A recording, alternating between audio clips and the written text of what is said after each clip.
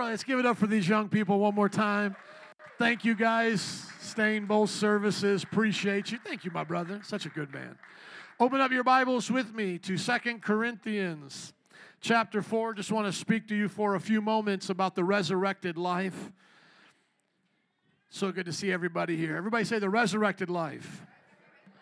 Thank you. Look with me to 2 Corinthians chapter 2, verse 4 says, Therefore, since God's, if we could have it up there for me, please. Therefore, since God's mercy, we have this ministry, we do not lose heart. Rather, we renounce secret and shameful ways. We do not use deception, nor do we distort the word of God. 2 Corinthians chapter 4, verse 1, please. Thank you.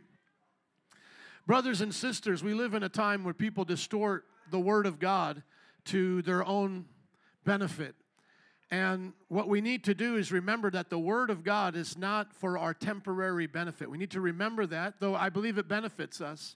But the Bible says that in the time of Paul writing here, that many were taking the Word of God and making it to benefit them, and this became shameful.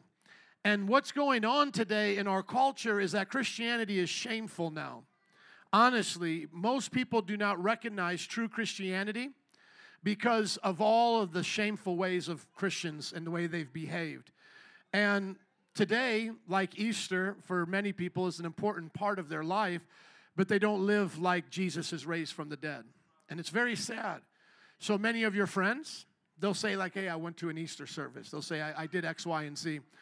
But oftentimes in those services, what the people are trying to do, the ministers, because, I am one, I understand it, they're trying to manipulate them to get something as a feel-good, feel sorry for Jesus, know He loves you, feel good, to come into Christianity. But that's not what should make us want to be Christians. Oh, Dito Jesus, oh, look at He suffered, oh, I feel so bad for Him. That's not going to make you want to stay a Christian as time goes on. In other words, a lot of people will come to Christianity for that. They'll then leave when they think Jesus is not being kind or nice to them. So when you talk to people about homosexuality or the sin that's in our culture today, a lot of people living together, not married. It was mentioned before, Joe B. did an amazing job talking about pornography and so forth. People will say, well, I don't think Jesus would judge me for that. I don't think that would be a problem. Well, the reason is because they've been deceived into thinking Jesus is like them. And oftentimes people have an idol of Jesus. I just don't mean like a statue that people pray to and call Jesus. I don't just mean that. I mean they have a deceptive version. And notice what Paul says here. Since through God's mercy we have this ministry, the ministry of being an apostle, we do not lose heart. So why would he say that? Because for him it would be discouraging to see over time the little success that he had compared to what the false apostles and the false prophets and the false people would have. And I can share that with you as a pastor. I feel that all the time. I feel oftentimes saddened by the lack of respect that people have for the true church. Sometimes I wonder, like, man, if I dressed more like the Pope, would they respect me? Because they talk to me a certain way. And I'm like, I don't think they talk to the priest that way.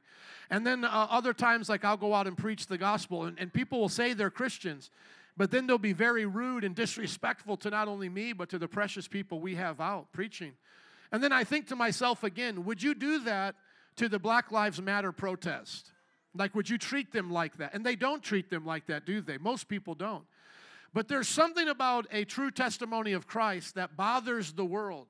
And it agitates them, and it makes them angry. And Paul had to make a decision that he would not allow himself to get discouraged by that. And so, brothers and sisters, I want to encourage you today to not get discouraged when Christianity is not accepted by the culture or by the world. Jesus died on the cross, mostly alone, only a few people with him. Even at the time of the resurrection, the disciples didn't even believe him. He had to convince them over and over and over again, and still many doubted. And then even after that, you look to the upper room. Who was with Jesus? Who was there saying, I believe? Only 120. Now, from that part of the 120 in the upper room, did an amazing miracle happen? Absolutely. But listen, you and I have to be very honest with ourselves. Are we okay if there's only 120? What will it be like in the next 5 to 10 years? Am I believing God for revival? Absolutely. But what if it gets harder to become a Christian? What if it's harder to remain one? What if there isn't a sense of heroicism in serving Jesus, but only shame? In other words, what if serving Jesus makes you feel ashamed? Because notice what he says next. Rather, we have renounced secret and shameful ways.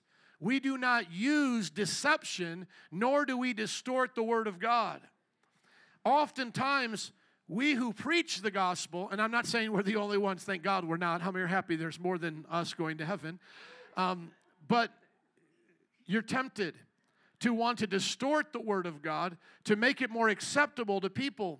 That's what Paul was saying. He was saying, but we're not going to do that. We're going to renounce what people do in secret.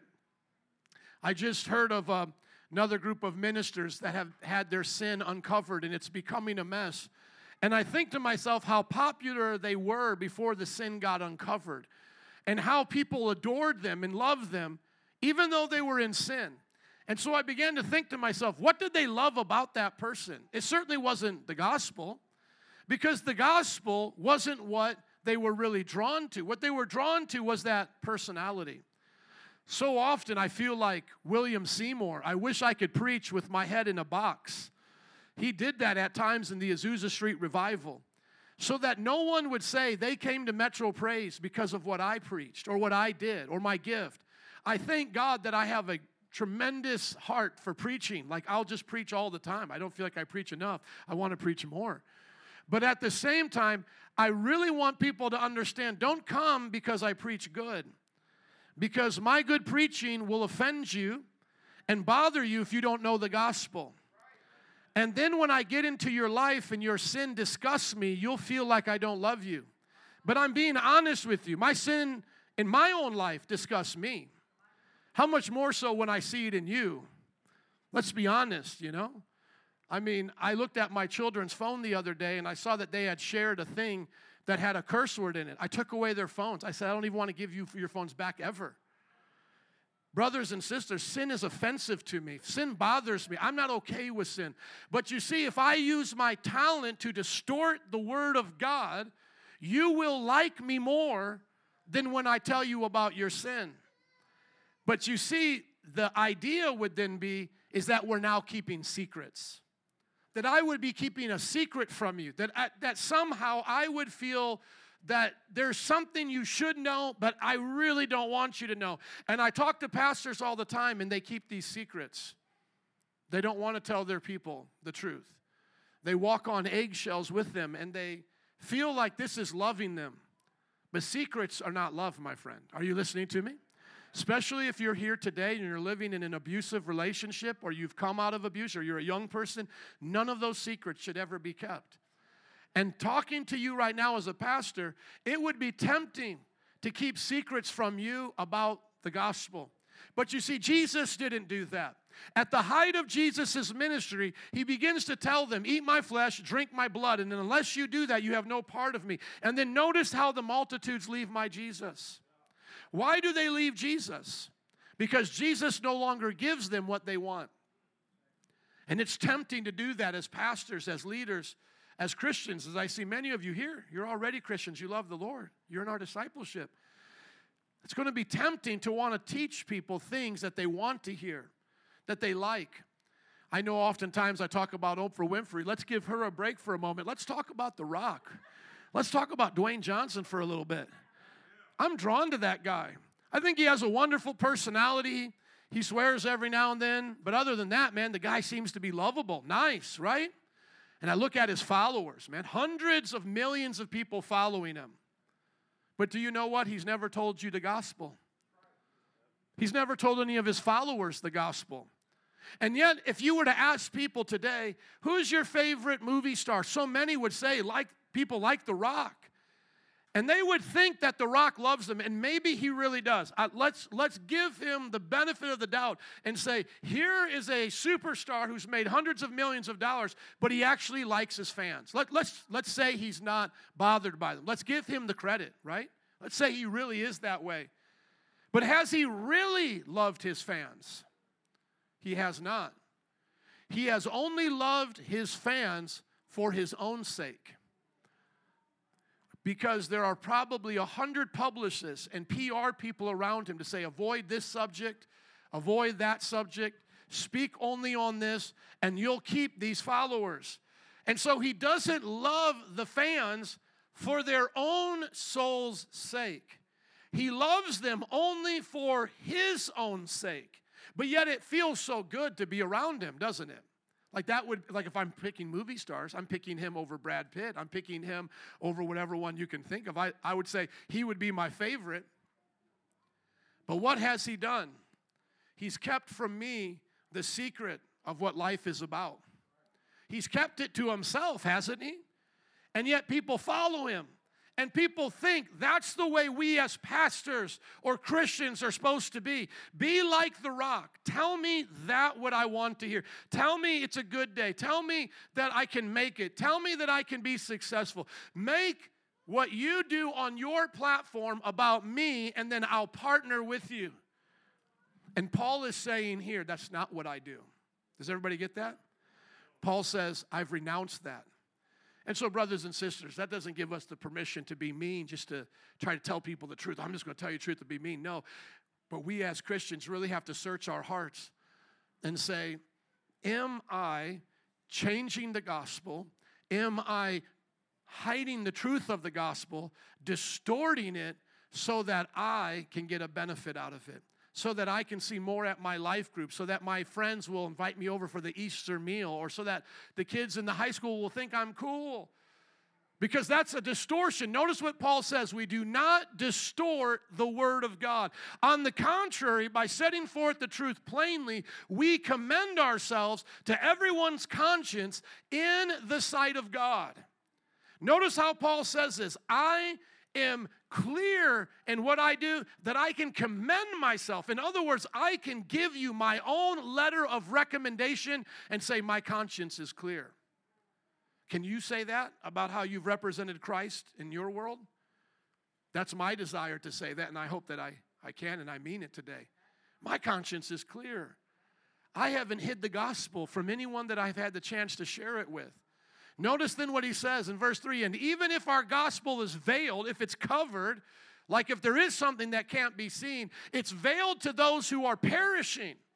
So it's not because he didn't make it clear, it's because the people that he's preaching to, they don't want to see it.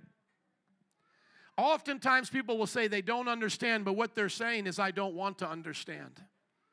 Oftentimes the culture says, that doesn't make sense. They'll say something like this, how can a loving God send someone to hell? That doesn't make sense. No, it makes perfect sense. You just don't want to understand.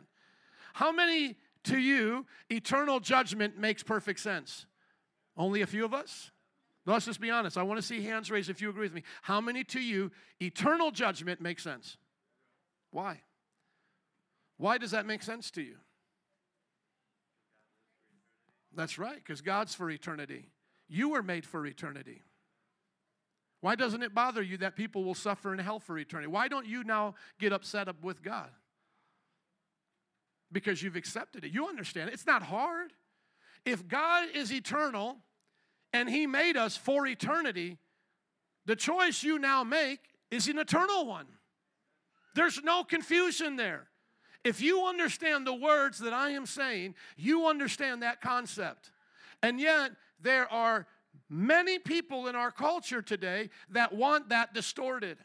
They want the idea that someone goes to hell for eternity for only living 70, 80 years to be so disgusting to you that you reject the story of Jesus and the gospel and choose to go on your way and do something else. That is one of their hooks. That's one of their bait to get you to stop believing in Christ, is to be offended with God and his eternal judgment. And yet you and I sit here and we understand it plainly. How about the idea that there's no other way to the Father except through Jesus? Is that hard to understand? No, but so many people are offended by that. They want to think that there is another way besides Jesus, and that if you don't accept the other ways, then you're not being loving like Jesus. In other words, they think you have to go against Jesus' words of being the way, the truth, and the life to actually honor Jesus. But they're changing Jesus' words. Did not Jesus say, I am the way, the truth, and the life? No one comes to the Father except through me. So the most Christ-like thing we can do, the most beautiful thing we can do for people is show them Jesus. If you had a disease, would you want the cure or a million other things that are not the cure? I mean, what would you want? You would want the cure. And yet people want us to distort the Word of God so that they can feel better about themselves or those that they know and love that have passed on before them. If my grandfather today is in hell, should that change the way I live for Jesus? What loyalty do I have to my grandfather that's greater than Jesus Christ? Nothing. So anyone who says to me, but my grandfather, but my mother, my friend did not believe this way and they've passed, what does that matter? What does it matter what they believed? Why should I or you as a Christian distort the Word of God to make it feel better for them when in the long run it's only going to hurt them? Paul said the only reason why our gospel, verse 3, is ever veiled or not understood or not able to be seen is by those who are perishing. In other words, they are choosing not to see. They are blind because they want to stay blind. The God of this age has blinded their minds of the unbelievers so that they cannot see the light of the gospel that displays the glory of Christ. As long as someone says, I don't want to see, Satan will say, oh, you'll never see. Does everybody get that? As long as someone says, I don't want to see, Satan comes along and says, I'll make sure of that. You'll never see. But notice that they first have to be blinded themselves. They first have to choose that. In other words, no one will go to hell and then be able to say back to God, I couldn't help it. I was already just blinded by the devil. I couldn't see. No. That's not the progression. That's not how it works. Those who cannot see because the devil is blinding them have chose to remain blinded, have not asked that they may see. How many have ever heard the old saying, I was once blind, but now I see?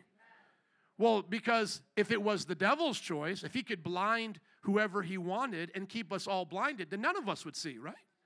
So how did some of us go from blind to seeing? We asked Jesus for help. We came to God and said, I don't want to remain blinded. Remove the blindfold from off my eyes. The God of this age has blinded the minds of who?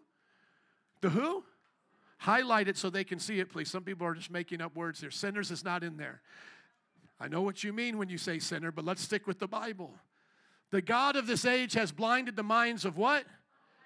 So what are they doing in the process of Satan blinding them? What are they doing? Not believing or unbelieving, if you want to keep it in the proper context there, right? They're unbelieving. They're not believing. Why is Satan blinding this world? Because they're not believing. I don't have any other way to help a sinner see other than asking them to repent of their current unbelief. I cannot force a sinner. I cannot manipulate a sinner. I cannot trick a sinner into seeing Christ. People who do that just simply make false converts. And maybe you've met many of them. They say, well, I've gone to church. I've tried that. I've been like you, but now I'm no longer like you. I'm not saying that a true Christian can't change to go back to be a non-Christian. I do believe that. But the great majority of those who say I once was a Christian and are not a Christian, in my experience, are false converts. In other words, they never were truly a Christian because they did not understand the gospel. They were in church. They might have been raised in church. They might have been baptized. They might have attended Bible studies. But there was a misunderstanding to them of what the gospel actually was. And this is where you have to examine your heart. Do you understand what the gospel, the good news, that's what it means, of Christ, do you know what it actually is? Do you know what the gospel actually means? I don't mean like in a test sense. You have to say it word for word a certain way. I'm saying, do you grasp the big idea of what the gospel is. Man sinned against his creator. Man deserves death and punishment, but God became man so that man might be saved, right? Isn't that the beautiful story that we're learning about today? We're singing about. And so if we don't get that, if we think there's something good in us, if we think there's something redeemable in us, like how Joby was saying, if we think that there's something that God can just make us better in, then we don't understand the need to be born again. Well, I'll just become better. I'll just get renovation. I'll just get God to paint my walls, change the carpet, as I was doing at Rudy's house this week, offering whatever little help I could. Everybody else was doing the real man's work. I was doing the light work, and even the women were outworking me, which was amazing to see. I love seeing Sister Alina back there. You're awesome. Teach my daughters how to do that. Well, is that all salvation is? Is just God renovates you a little bit? That's not the gospel. The gospel confronts us with our wretchedness. And the problem with that is that we know there are things about us that we don't like, but many of us don't want to go to the extent of understanding that it's wretched. And so what mankind does is he runs from the gospel when the wretchedness is brought up. If you talk about a person getting self-help, self-renovation, adding some things to their life, they'll listen to you. But the moment you speak to them and you show them that according to God they are a wretch, those words begin to offend them. That they are wicked. Listen to these other words, vile. Now it bothers them. Why? Because there's some part of them, and I've been there too, that wants to believe better about themselves. I'm really not that bad. And then what they'll do is compare themselves to others. And they'll say, well, now look at me compared to this one. But what they're not understanding is that the judgment of God the Father is not in a comparison between them and Hitler, but to them and his spotless, perfect Son, Jesus Christ. And how do you compare to Jesus? How do you compare to Jesus? You're a wretch. You're vile. You're wicked. And this was the kind of message that brought people to their knees, even out of religious context in the early Americas, because they understood that God has to save me lest I be lost forever. That's why Amazing Grace was a song that was popularized during that time. Amazing Grace that saved a what like me? What's the word there? A wretch. Could you think of a gospel artist today that would use that kind of word? And a popular song that would be sang on K-Love? I can't. I'm sure there's somebody out there. Maybe you can share it with me on my Facebook later, on my devotional today. Please show me modern K-Love Christian pop stars that sing songs that teach you you're a wretch. Not that beautifully broken garbage that they're having a bad day and they don't know how to love themselves. I'm not talking about that. And which is also a form of pride, because their real problem is they're a wretch. The reason why they keep having bad days, the reason why they keep needing coffee, the reason why they keep having broken relationships, not to say every bad thing happens as a result of them. I'm just saying the reason why they don't see their way out of that is because they haven't understood they're a wretch. They're a wicked, vile sinner. And yet God loves them and gives them beauty for their ashes, and yet they don't want to see it. Turn with me quickly to Isaiah chapter 1. Paul is saying, I do the opposite of that. How many want to give the right gospel to the right people? How many believe that the gospel is a message of freedom and hope? Amen. When you look at Isaiah chapter 1, you see that Jesus is speaking to the prophet on what he is supposed to have as a worldview when it comes to humanity and the situations that they're going through. Look at Isaiah chapter 1. It's going to be basically a whole book of judgment with some hope in between. But in Isaiah chapter 1, look at just say starting in verse 9. He says to them, unless the Lord Almighty had left some survivors, we would have been like Sodom. We would have been like Gomorrah. That means God would have destroyed them all. Do you understand what the prophet is saying? Unless God had decided he would be merciful, the prophet is saying he would have destroyed all of us. Now listen to what he says in the next verse. He literally calls the people of Israel Sodom and Gomorrah. Hear the word of the Lord, you rulers of Sodom. Well, I thought Sodom and Gomorrah was destroyed. Yeah, it was. So why is he calling people that? Because that's how they're acting. Imagine me saying to a group of pastors, because he's talking to the rulers here, right? You rulers of Sodom. How many pastors would come to that conference? How many would then buy my book in the back labeled, You Rulers of Sodom? Yet this is what's going on in our pulpits, to the point where so much scandal happens in our church that we just want to go back to singing Easter songs and go on and pretend it doesn't matter. Have you noticed how many scandals have happened in the Christian church just in the last 5 years? You can't even keep up with it. It's almost like a tabloid. And yet you come to a church like this, and I even have good, dear friends of mine say, well, I want to help you grow your church, grow your church. Not if you're going to grow it like a cancer. I don't want to have growth like a cancer or growth like obesity. You want to give me encouragement to grow the muscles of the church, I'm with you, but I don't want to grow the obesity and the cancer of the church. Hear, you rulers of Sodom, the word of the Lord. Listen to the instruction of God, our God, you people of Gomorrah. And he's talking to the Israelites. The multitude of your sacrifices, what are they to me, says the Lord? The multitude of your Easter services, the multitudes of your choirs, the multitudes of your books, the multitudes of all of these things that you do, what are they to me? I have more than enough of burnt offerings, of rams, of fattened animals. I have no pleasure in the blood of bulls and lambs and goats. There's actually a sacrificial code, as we learn in the Old Testament, right? As Hebrews says. And yet God is now saying, even in the Old Testament, I've had enough. I don't take pleasure in any of this. Look at verse 12. When you come to appear before me, who has asked this of you, this trampling of my courts? Verse 13. Stop bringing meaningless offerings. Your incense, think about this, your smell is even detestable to me. You smell detestable. I don't even like the way you smell. Have you ever been so upset with somebody that their scent made you mad? Come on, couples, don't tell on yourself now. I don't even like the way you smell.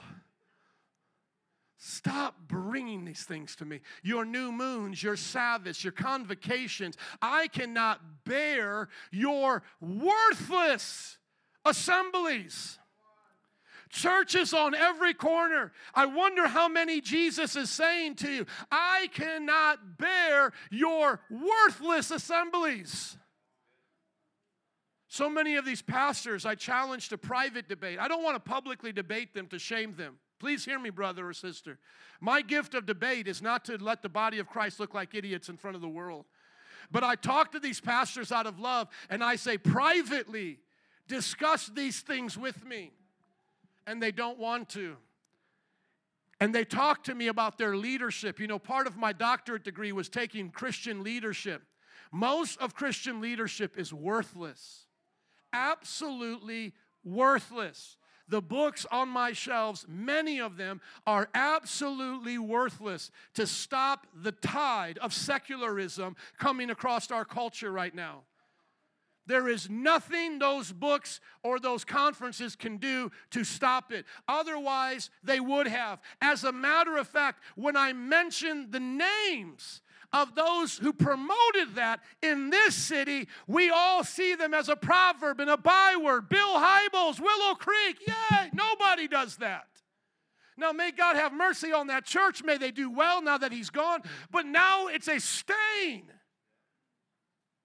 I was out snowboarding the other day, meeting young people. I used to go to that church until these things happened. I had to clean up that man's mess. And yet, it happens every day. Pastors live in sin. I don't want to be corrected. Go right down the road. I was a part of a church in my hometown where the pastor had an affair. They wanted him to get right with the denomination. He refused. He then started a church down the road, and it outgrew the church that he had left. What do you say? Well, you're going to have a bad life. No, he got a bigger house, a bigger church. But you know what happened over time? His children began to live in the same sin he did. And then they got exposed. And then there was nowhere for them to go. And then eventually, that church lost that property. And the church that he split from, you can't make this stuff up, bought it from them. And now has their church there. I'm being truthful with you. First Assembly of God in Calvary Church. Look it up in Fort Wayne, Indiana, the Panos. And his legacy died with his backslidden children. The pastor then changed the name. Someone took over the Calvary as they were meeting in schools, and I met him. He was a man of God from the same denomination of the church that there was Assembly of God, bought that building, Calvary Temple. My parents have told the story to Nancy. She knows what I'm talking about. I've watched the whole thing play out in front of me. And yet we do it over and over and over again. Sometimes I feel like I'm in the book of Kings. I watch one wicked one get brought up. Then when they come down, I think it's going to change. And then they just raise up the next one. And then that one goes down, and then they raise up the next one. That one goes down. And I'm sitting here going, when are we going to learn? And I know I'm not alone. I'm not angry with you as a church today. I'm just speaking with passion because I'm angry that as a culture, we're not understanding that God is saying to us, it's worthless. My passion isn't being angry towards you who come here this morning to hear the word of the Lord. My passion and my anger, if there is such an emotion today, is that we keep doing as a general body in this city and in this country worthless things before our God. And yet we expect Him to honor them. Oh God, we've had Easter, now change our city. If that's the way it worked, then the inner city would have changed a long time ago because that community is all up in Easter services today. How many know if I drive on the west side, I'm going to see a lot of church folk? And how many know if you go to the nice neighborhoods, you're going to see a lot of church folk? Both are guilty of the same worthless assembly. Now look at what he says here. I don't know how else to say it except to read it to you. Your new moon feast and your appointed festivals I hate with all my being. Pastor, what kind of Easter service is this? The kind that tells you God is tired of Easter services. Not that it's wrong to remember the resurrection or have our children perform. I mean, that's great. I think we're doing it the best way we can. But if you're wondering why a culture like the United States of America can have its services today and tomorrow be just as wicked as it was before, it's because they're not doing it God's way. He says He hates them with all of His being. Now, I wish I could get you to shout like the evangelist did the last few weeks, but this message, I think, hits a little different, doesn't it? They have become a burden to me. I am weary of bearing them. When you spread out your hands in prayer, I hide my eyes from you. Well, Pastor, you're just too hard on them. No. God is hiding their eyes from them when they pray. Well, Pastor, their church is bigger than yours. God is hiding His eyes from them when they pray. Even when you offer many prayers, I am not listening. Brothers and sisters, this is not to me a time to compromise. This is not a time to now change the way we do things. This is a time where we look at ourselves in the mirror and get real with ourselves and say, am I willing to be who God wants me to be, regardless of the cost? Because I want God to hear my prayers. I want God to hear me when I pray. I want God to know that my heart is His. And that when we gather and we have assemblies, He is pleased. Going back to the scripture, please. I have many more verses to read, but I know my time is running short, and I do want to honor you and the things you have planned with your family. But going back to 2 Corinthians, Paul said, because of God's mercy, I have a ministry, and I'm not going to lose heart. That's the title of today's message. Don't lose heart. He said, we've renounced our secret and shameful ways. There's no secret. There's no shame. That's why today some of you are coming to my family's house. We invite as many as we can throughout the year to come and enjoy fellowship with us. You'll notice that I don't carry in my house a sense of guilt and a sense of shame or a sense of embarrassment. I'm very comfortable in my own skin living for Jesus in a blessed time of my life. But I want you to understand this. I know what the rest of the world is doing now. But I'm not going to let it change me. Amen? And so I'm not saying that you can't enjoy your life, you can't enjoy ministry, but you have to renounce secret things. You have to renounce shameful things. You have to get away from deception and distortion and give people the Word of God. And then go and preach to them. And if their eyes are blinded, it's because they are unbelievers. Find those who are willing to believe and keep preaching to them so that they cannot see the light of the gospel that displays the glory of Christ, who is the image of God. For what we preach is not ourselves, but Jesus Christ as Lord and ourselves as your servants for Jesus' sake. I was talking to a brother and he was saying, I'm amazed at all the things that God does in the church. And the reason why that is because I don't put myself on any of it. I don't need a reputation for any of it. When the pictures are taken, when the testimonies go forth, my name does not have to be mentioned. And yet I talk to people all the time who tell me they go to such and such pastor's church and they ramble on about this person as if they are that person's God. I've had people stop me while I was preaching on the streets to tell me about their pastor and how I should get in touch with their pastor and all that their pastor is doing. We have a term for that in the world, but I won't use it here because it's vulgar. But men know what I'm talking about. It's called, the phrase starts with swinging. You swinging on blankety blank. People need to stop swinging on pastor stuff. That's what I'm going to say. Amen. You got what I'm saying. One brother got it from the work site. We on the same page. Why are you swinging on these men, these people, these singers, these authors? People swing on them. They get their validation from them. No different from those who find validation in Andrew Tate. People who follow Andrew Tate. Oh, I like Andrew Tate. I'm a high value man like Andrew Tate. And they swinging on his stuff. The Bible says if you follow the blind, you fall into the same ditch. Number one, we don't swing on anybody's stuff. We don't get moved by any man. We get moved by God. Amen? That's why when people come to debate with me when I'm preaching or I'm online, I have all of the confidence in the world because I'm not defending a mere man. Well, what do you think about such and such? It's so freeing when you have the Word of God as your standard because it doesn't matter how they ask the question, you can just simply respond back with the truth of God. Somebody were to ask you, well, what do you think about this pastor and the scandal? You know what I would say back? That's why there's a hell. That pastor needs to repent. Next question. Well, what do you think about it? Literally, I just got, because the news, they were all up in our life before. They were swinging. Amen. They were swinging on our stuff. And so they got my number. And come on, it's getting real in church. They were all up on our stuff. They couldn't leave us alone.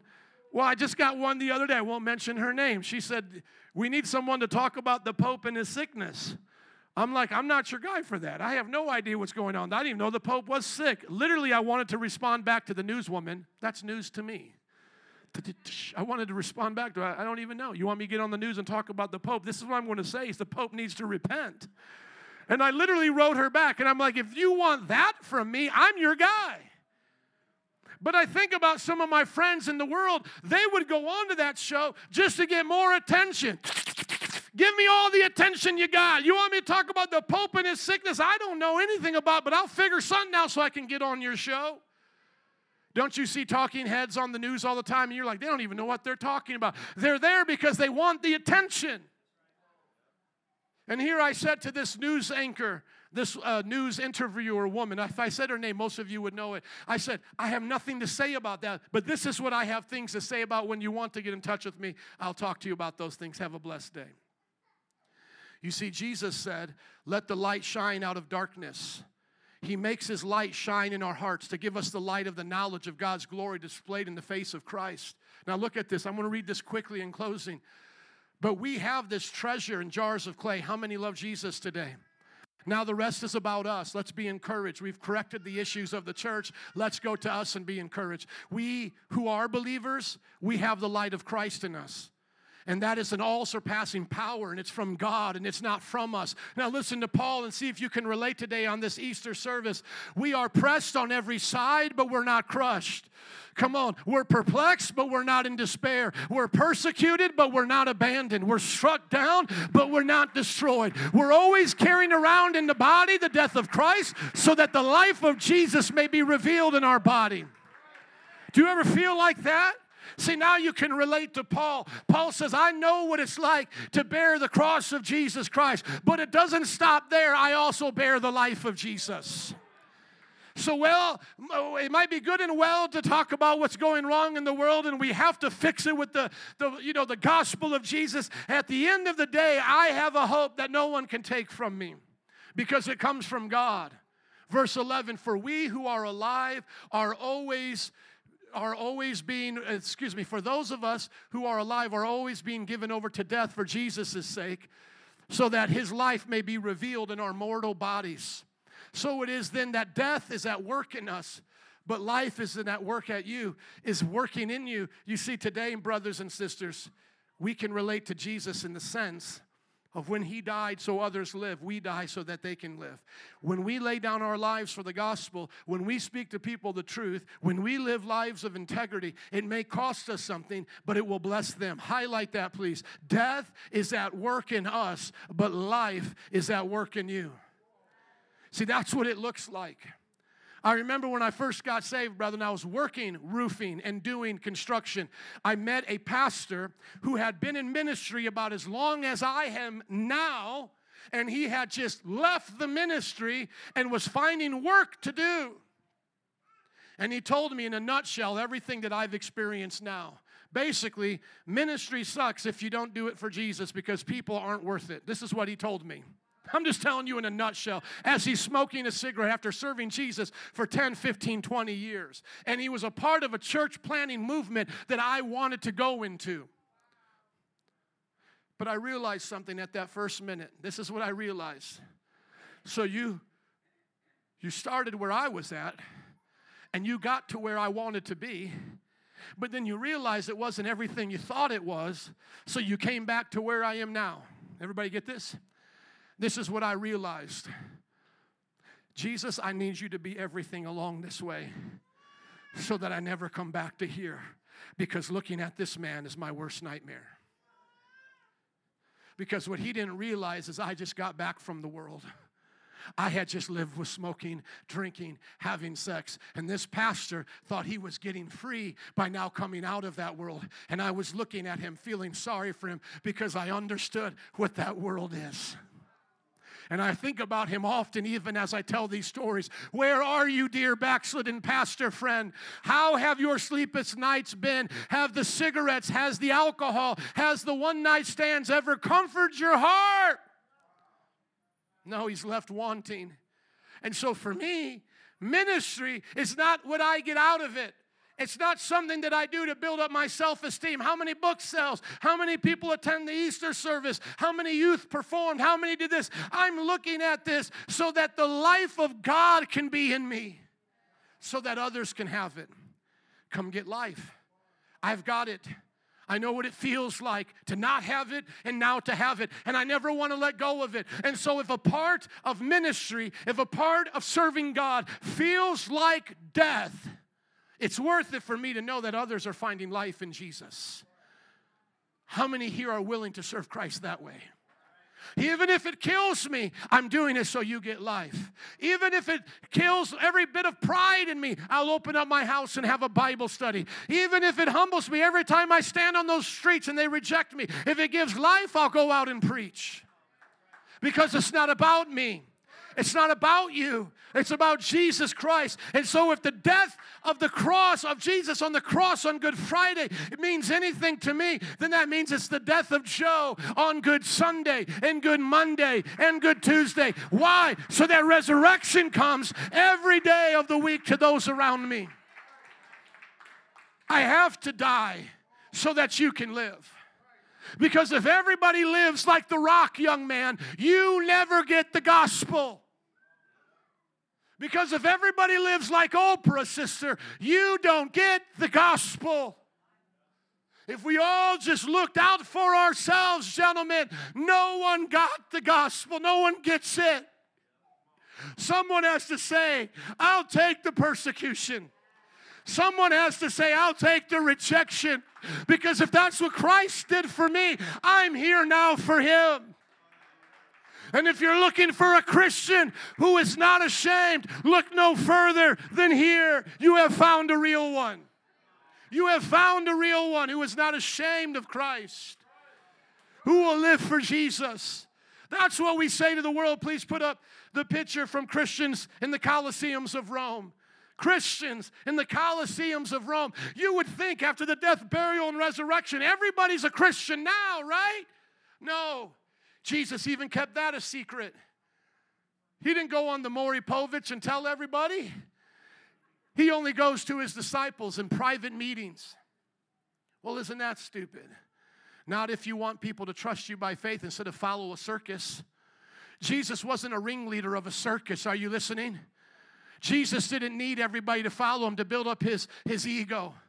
Jesus did what He knew the Father wanted Him to do. And the Father said, after your resurrection, you go hang out with your disciples, and then they'll tell the rest of the world. Because as He told in His parable of Lazarus, even if someone is raised from the dead and they want to be blind, they will not believe.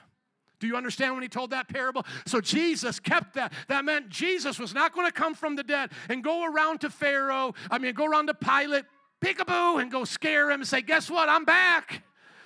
He wasn't going to do that. He said they won't really believe then. That's not belief, that's manipulation. Are you tracking with me? The day I accepted my wife as my wife and put on that ring, I didn't have a time warp machine to go into the future to see everything. I had to trust her there. That's what love is. It's trust. It's faith. Believing in the character of someone else. Now you would have thought after Jesus went to the cross, that was it, right? After He rose from the dead, that's it. But no, it wasn't. For their sick, twisted humor, they began to do it to all the Christians. Oh, you didn't learn the lesson? Oh, you want to follow that? That guy's your hero? Well, then die like him. And thousands of Christians crucified, burned alive, sent to be eaten by lions.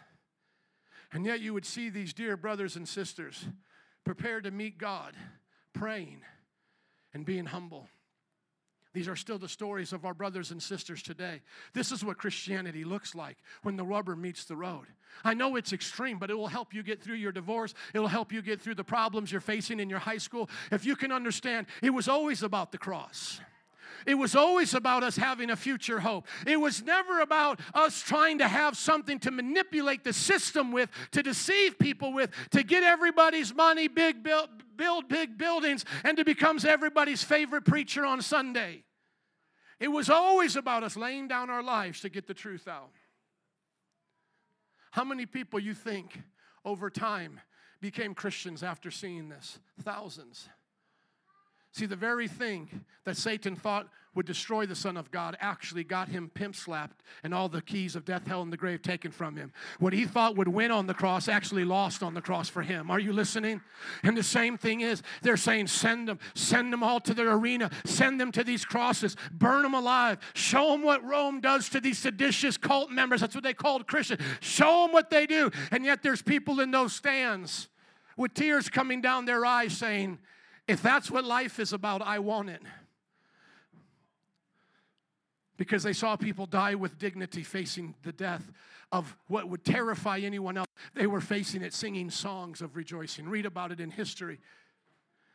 And within a few hundred years, even after the hardest and longest persecution, Christianity became the state religion of Rome. And eventually now we know is the Roman Catholic Church, which needs to repent. But why are they in Rome? They're in Rome because Christians won the Roman Empire.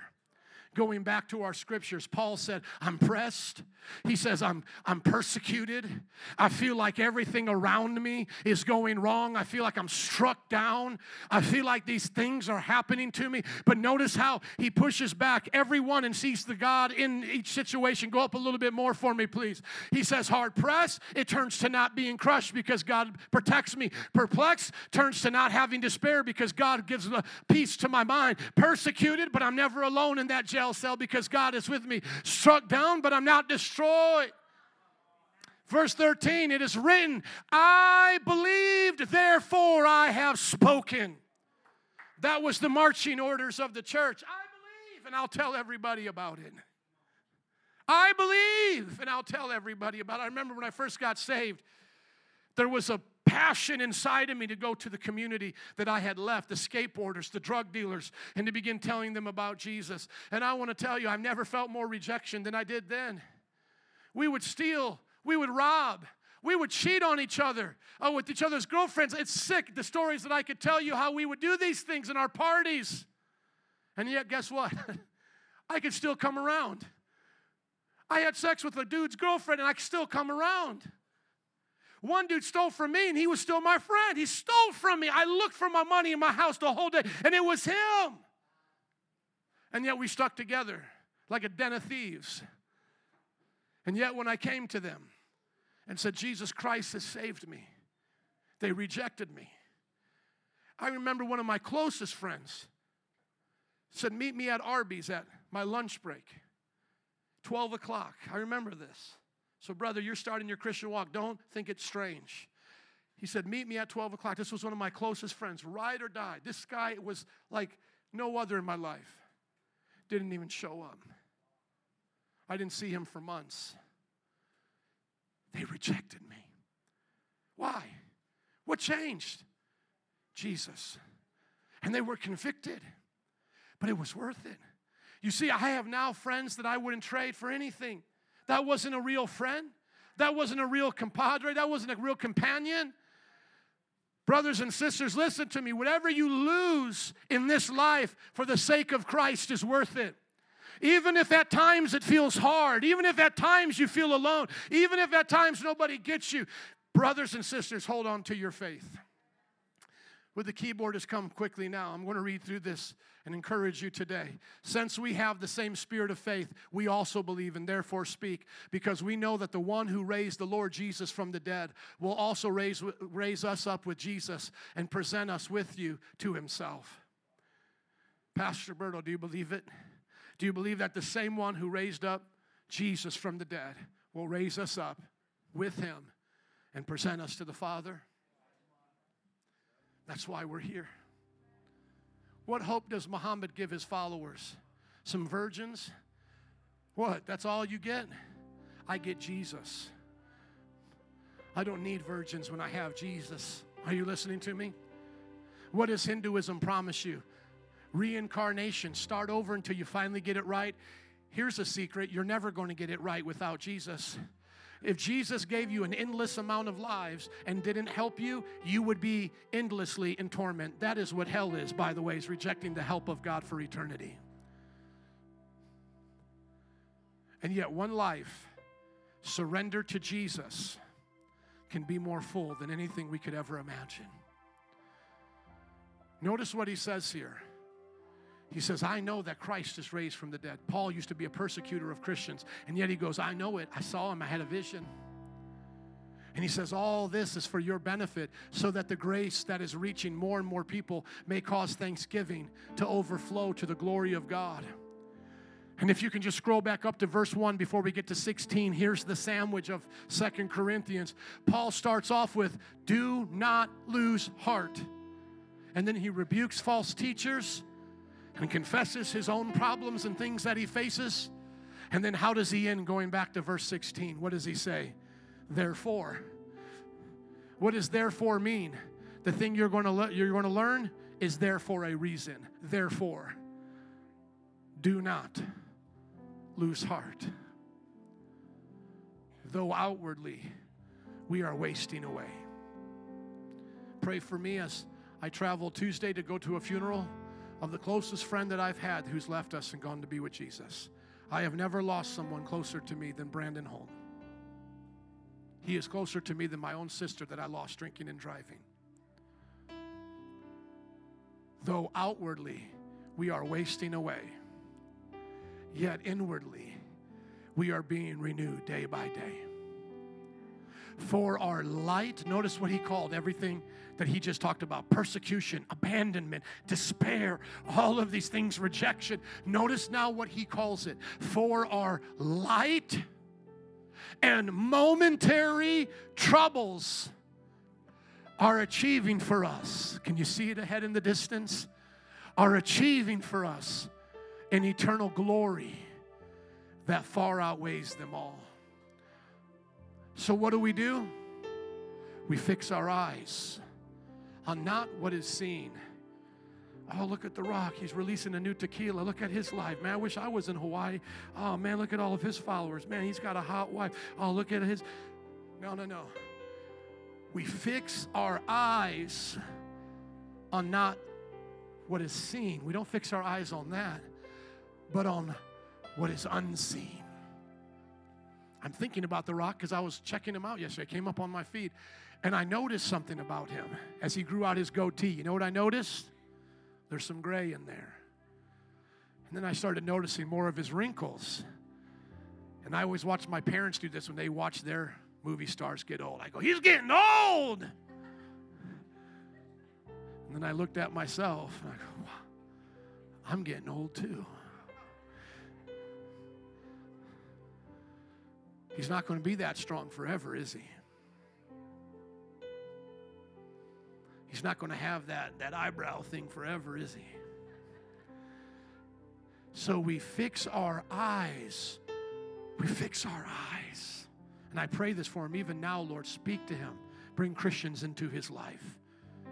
So we fix our eyes on not what is seen, all the things that we have, because that's just temporary. I'm thinking about my guy Brandon's life right now.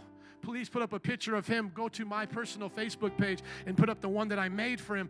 And I'm thinking about all the things he had on his mind before he died. Car payment, house payment, the church that he was going to sing at, the new record that he was going to release because he was a worship leader, the plans that he had made for his children, savings. And within 24 hours, and he wouldn't mind me telling you his story because he was the one that always had the tea, by the way. He wouldn't mind me telling you his story. Within 24 hours, an illness still unknown to us put him in the hospital as he was traveling to preach, and he died away from his home in Tulsa. Within 24 hours, young man. 24 hours. All that you could see in the life of Brandon, gone. Oh, but his beautiful children, I'm sure God won't, as he was in the hospital, some might have said, well, I'm sure God won't let him pass because he has to be here for the children's sake. No. The Lord gives and the Lord takes away. Blessed be the name of the Lord. And I was thinking about all the things that were seen in his life. All the things that were seen. Are you listening to me? And how they are gone. What are you and I going to do when we meet the one who is unseen face to face? Look, God, look, I set a new record on this video game I was playing. Look, God, are you proud of me? Look, I was playing this game and I got a really high score. God, you happy with it? Oh, look, God, look, God. You see this right here? That's an Amex Black. Worked hard for it. I bought my Lambo on it. Look, God, look, God. Hey, God, did you see all my TikTok followers? Look at them, God. You had a lot, but I had more. Look at me. You only had 12. I have 120 million. You see, God? Look, God. He's face to face now with all that ever mattered. And if it didn't matter to him on this earth, he doesn't get the privilege of being there now when it matters most. But because I knew him, and unless he lived a double life that I knew nothing about, but because I knew the life that I saw him live, he is now in the presence of God. And if there is such a conversation that ever happens in heaven like this, I'm sure it goes something along these lines. God, but what about my daughter? I got her. But God, what about the bills? Worship me, I got them. God, but what about the generation that I was supposed to reach? Joby's still there. He got them with me. Until the point where is done. And he goes, you? That's what I'm about now? Don't think about anything? Yeah, just think about me. Could you imagine those worship moments after being in heaven, just realizing it now? It's all in his hands anyway. It was only about him anyway. We didn't make this ball called earth and make it spin so we would have gravity to keep our feet here. We never made oxygen to make it go in and out of our lungs. We didn't hold together the molecular structures of our brain so that we could fire these things and think. We were never in control to begin with. We were just playing make-believe for a while with some of the things we could control. You see, brothers and sisters, it doesn't mean we just forget about everything. Going back to our scripture, please. It just means we put it all in context. We put it all in context.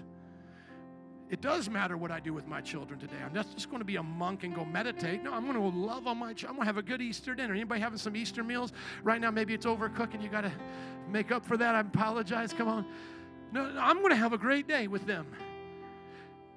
But at the end of the end game, you know, with Thanos or whatever, as they all turn to dust, I'm enjoying today, but I'm understanding it's all just dust anyway. I love my kids, but I can't take them with me. I love you, but I can't take you with me. I love doing great things. I want to enjoy the weather as spring has sprung. I want to get out there and make memories, but I have to keep my eyes on Jesus. Jesus said it like this: seek ye first the kingdom of God and his righteousness, and then all these other things will be taken care of. If you're going to remember anything today from this resurrection service, remember, do not lose heart. Trust in Jesus. You'll see him one day. As he rose from the dead, you're going to raise up with him. Would you stand up with me now? Would you put your hands together? Would you bless the Lord and say hallelujah? Thank you, Jesus. Come on, somebody shout glory to God. If you believe you're going to see him one day, and that whatever you face today pales in comparison to the glory to be revealed. Band and altar workers, would you come, please? Let us pray in closing.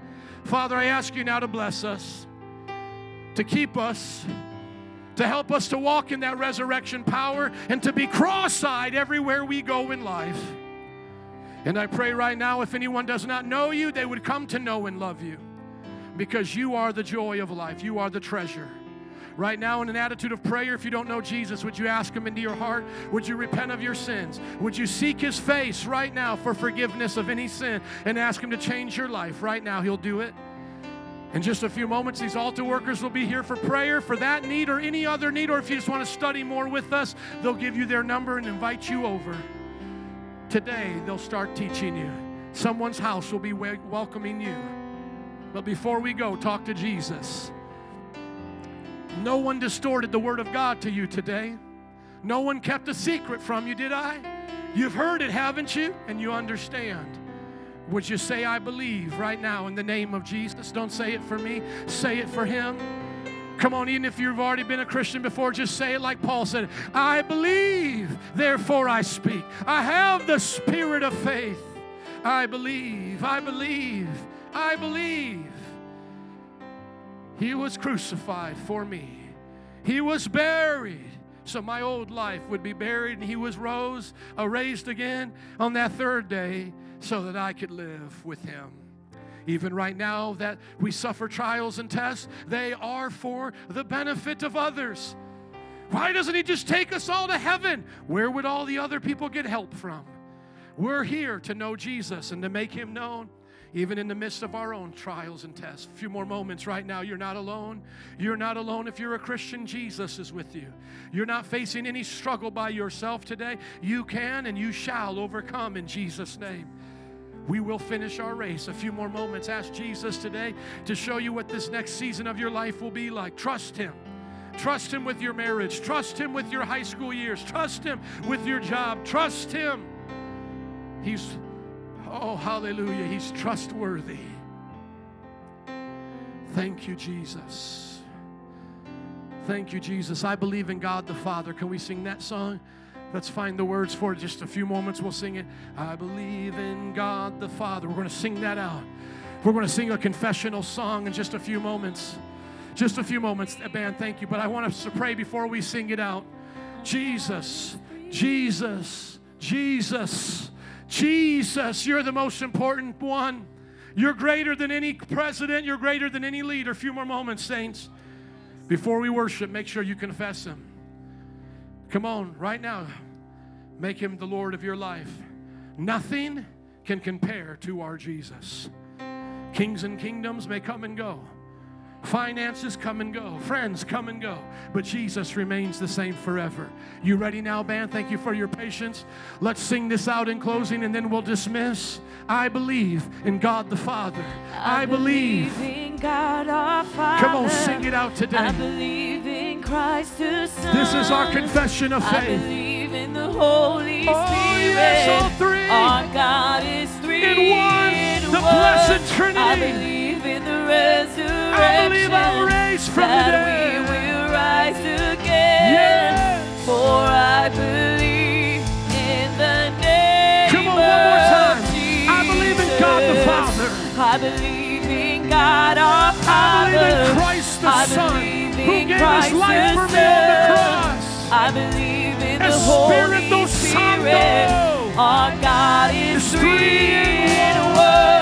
I believe in the resurrection, that we will rise again. We're coming with Jesus. For I believe in the name of Jesus. Lord, as we dismiss from this place, but never your presence, may we leave with the message of Easter, resurrection in our heart, and may we share it with the world in Jesus' name. And everybody said, can you say amen?